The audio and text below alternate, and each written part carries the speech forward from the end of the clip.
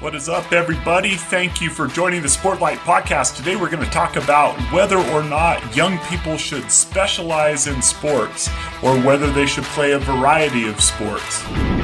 Welcome to the Sportlight Podcast for parents, coaches, and athletes. The Sportlight refers to the time in an athlete's life when they have increased ability to affect the culture around them and the increased opportunity to learn life's lessons through sports. This podcast aims to help parents and coaches capitalize on their athletes' precious time in the Sportlight. The Sportlight Podcast is brought to you by Especially for Athletes program. Hello, everybody. Welcome to the Sportlight Podcast. So today we're going to tackle the topic of specializing in sports too young. And there's just a couple of warnings for parents to consider as they feel like maybe they're getting pressure from places to have their kids specialize in a certain sport at such a young age. And so there's some things to consider as we help our children make that decision. And before we encourage them or let someone else encourage them to quit everything else and specialize in a single sport, there's a couple of things. First of all, it limits their exposure to sports that they may actually have a better future in. We'll talk about that first.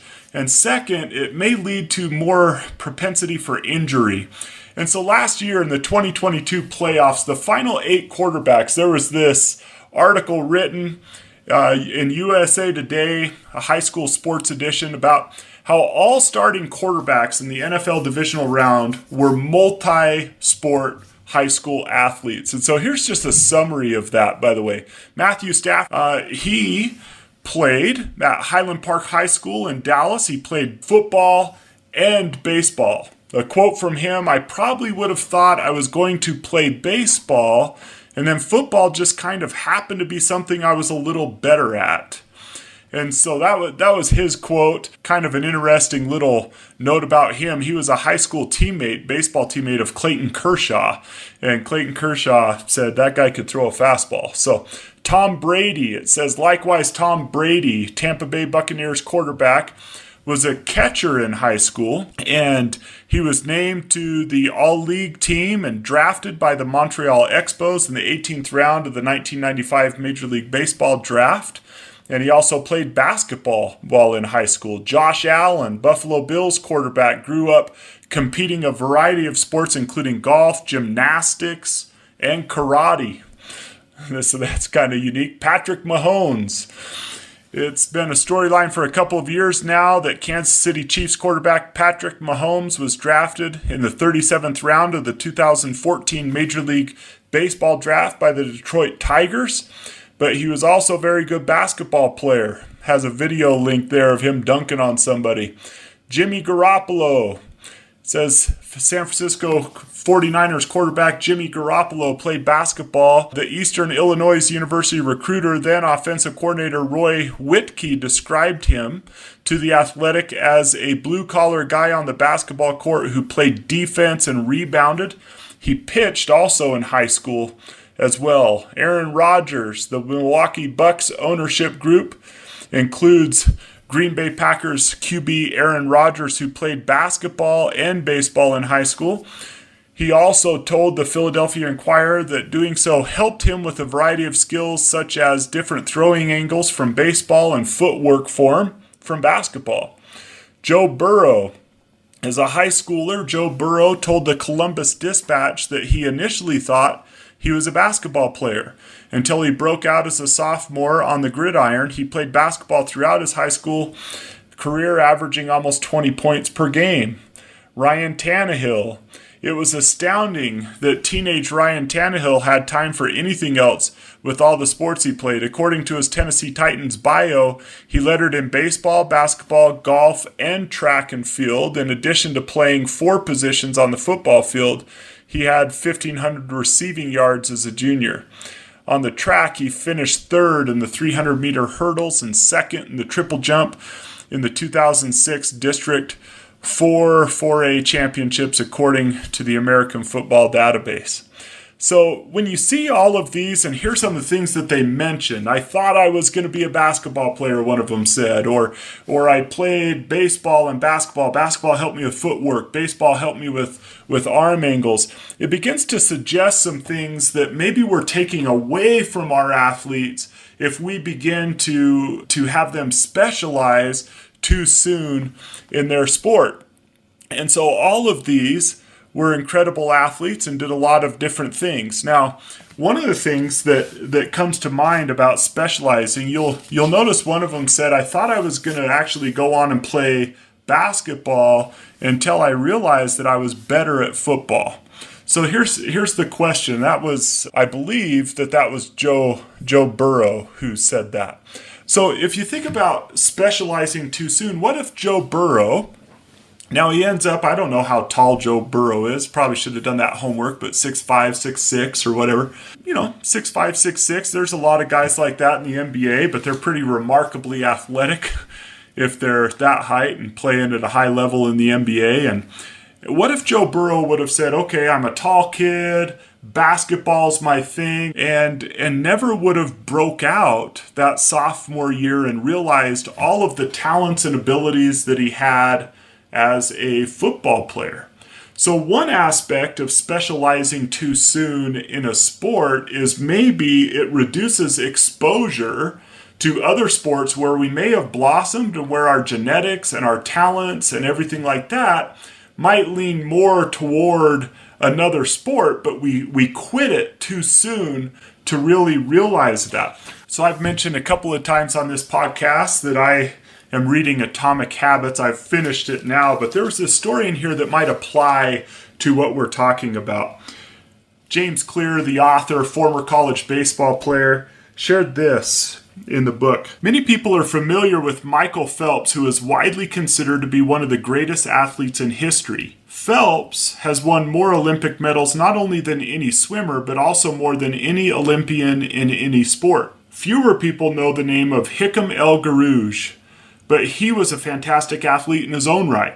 El Guerrouj is a Moroccan runner who holds 2 Olympic gold medals and is one of the greatest middle distance runners of all time. For many years, he held the world record in the mile, 1,500 meter, and 2,000 meter races. At the Olympic Games in Athens, Greece in 2004, he won gold in the 1,500 meter and 5,000 meter races. These two athletes are wildly different in many ways. For starters, one competed on land and the other in water. But most notably, they differ significantly in height. El Guerrouj is 5 feet 9 inches tall. Phelps is 6 feet 4 inches tall. Despite the 7-inch difference in height, the two men are identical in one respect. Michael Phelps and Hicham El Guerrouj wear the same length inseam in their pants. How is this possible? Phelps has relatively short legs for his height, a very long torso, the perfect build for swimming. El Guerrouj has incredibly long legs and a short upper body, an ideal frame for distance running. Now imagine if these world-class athletes were to switch sports. Given his remarkable athleticism, could Michael Phelps become an Olympic caliber distance runner with enough training? It's unlikely. At peak fitness, Phelps weighed 194 pounds, which is 40% heavier than El Guerrouj, who competed at an ultra-light 138 pounds. Taller runners are heavier runners, and every extra pound is a curse when it comes to distance running. Against elite competition, Phelps would be doomed from the start. Similarly, El Guerrouj might be one of the best runners in history, but it's doubtful he would ever qualify for Olympics as a swimmer. Since 1976, the average height of an Olympic gold medalist in the men's 1,500 meter run is 5 feet 10 inches.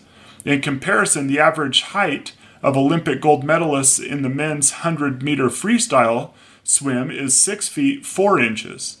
Swimmers tend to be tall and have long backs and arms, which are ideal for pulling through the water. El Guerrouj would be at a severe disadvantage before he ever touched the pool. The secret to maximizing your odds of success is to choose the right field of competition. Now he goes on and asks the question, Well, how do you choose the right field of competition? You may already be thinking, okay, I could see the connection now between specializing too early in sports. Like, how would Michael Phelps know that he was going to be really tall with a long torso and long arms and short legs? Maybe you could look at his dad and mom, but sometimes that doesn't tell you everything. How would El Garouge know that he was going to be 5'10" and have long legs and a short torso? So if El Garouge would have picked up swimming, it sounds like he's a very gifted athlete as far as endurance goes. He would have been probably a great high school swimmer, but maybe he would have missed his calling in life as a distance runner, and the same with Michael Phelps. So he goes on and says this. This is James Clear in Atomic Habits. Learning to play a game where the odds are in your favor is critical for maintaining motivation and feeling successful. In theory, you can enjoy almost anything. In practice, you are more likely to enjoy the things that come easily to you. People who are talented in a particular area tend to be more competent at that task and are then praised for doing a good job. They stay energized because they are making progress where others have failed. And because they get rewarded with better pay and bigger opportunities, which not only makes them happier but also propels them to produce even higher quality work. Pick the right habit and progress is easy. Pick the wrong habit and life is a struggle.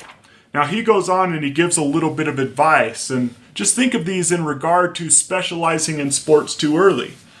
As you explore different options, there are a series of questions you can ask yourself to continually narrow in on the habits and areas that will be most satisfying to you. Imagine a young person now that's high school or younger playing a variety of different sports and asking themselves these questions. What feels fun to me but work to others? The mark of whether you are made for a task is not whether you love it, but whether you can handle the pain of the task easier than most people. When you are enjoying yourself while other people are complaining, the work that hurts you less than it hurts others is the work that you were made to do.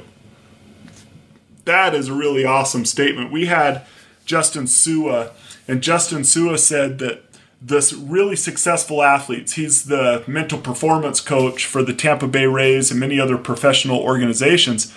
And one of the things he pointed out is that those who can embrace the boredom of consistency are those who are going to be great. Well, when things feel like work to other people that feel fun to you or to your child, then those things are going to be a lot more appealing. They're going to be a lot like working and doing the boring work that needs to be done is going to be a lot more likely if you love it and other people hate doing that boring stuff. I still remember anything baseball, anything basketball. I loved going out on my driveway and just shooting and shooting and shooting and shooting. That might have been super boring for some people, but for me, that particular thing was fun. And so if they play a variety of different sports, what is the thing that they love doing, that they gravitate to, and they just would spend every second of every day doing it? And so by playing a variety of different sports, maybe one will emerge that is just more fun, that they love doing more than others. And so what feels like fun to me but work to others, when you find that thing, you'll be a lot more likely to be successful because you'll work through the boring. When other people find it boring, you'll still find it fun. The second thing he says is, what makes me lose track of time? Flow is the mental state you enter when you are so focused on the task at hand that the rest of the world fades away. This blend of happiness and peak performance is what athletes and performers experience when they are, quote, in the zone. It is nearly impossible to experience a flow state and not find the task satisfying, at least to some degree. That's a great question. What could you do forever? What makes you lose track of time? Third, where do I get greater returns than the average person? We are continually comparing ourselves to those around us, and a behavior is more likely to be satisfying when the comparison is in our favor. So where does it just seem to be natural to us. I put a little time here and it just seems like I get more out of it than the average person. That might be a place or a sport where you'll find that you'll be more successful. Last, he says, what comes naturally to me. For just a moment, ignore what you've been taught, ignore what society has told you, ignore what others expect of you. Look inside yourself and ask, what feels natural to me? When have I felt alive? When have I felt like the real me? No internal judgments or people-pleasing, no second-guessing or self-criticism. Just feelings of engagement and enjoyment. Whenever you feel authentic and genuine, you are headed in the right direction. When I read that paragraph, I think about how important it is to not place our expectation, our dreams upon our children. You know, to make them, oh man, I always wanted to play college baseball. I always wanted to do this or that. And then they're living our dream instead of what comes naturally to them. And so that's a really good question. He concludes by saying, to be honest, some of this process is just luck. Michael Phelps and Hicham El Guerrouj were lucky to be born with a rare set of abilities that were highly valued by society and to be placed in the ideal environment for those abilities. We all have limited time on this planet, and the truly great among us are the ones who not only work hard, but also have the good fortune to be exposed to opportunities that favor us. And I would just ask in response to that, how can we find and help our children find the good fortune to have opportunities that favor us? Well, one of those ways might be to play multiple sports. All of these 8 quarterbacks that were in the divisional playoffs last year, they all played multiple sports. Why did they end up in football? Well, they played these multiple sports, they didn't specialize, and they realized that they had a lot of talents in football, and eventually those talents began to blossom into the greatness that is required of one who's going to be a quarterback, an NFL quarterback. And so it's really interesting to see how that worked out for them. And as we encourage our kids to play a variety of different sports, it will expose them to maybe a sport that they would not have initially thought of, but where their gifts and talents actually are more suited for those things. The other thing that article suggested is that burnout is a real issue. Some kids maybe have real talent to be a football, basketball, volleyball, tennis, or whatever it might be player, but when they dedicate so many hours to one particular thing, burnout and boredom could become so much a part of that they quit something that they would have otherwise continued and really blossomed at. And when they started to see the success, as this Atomic Habits suggests, they would start to really, really love it, but they become burned out at it too soon.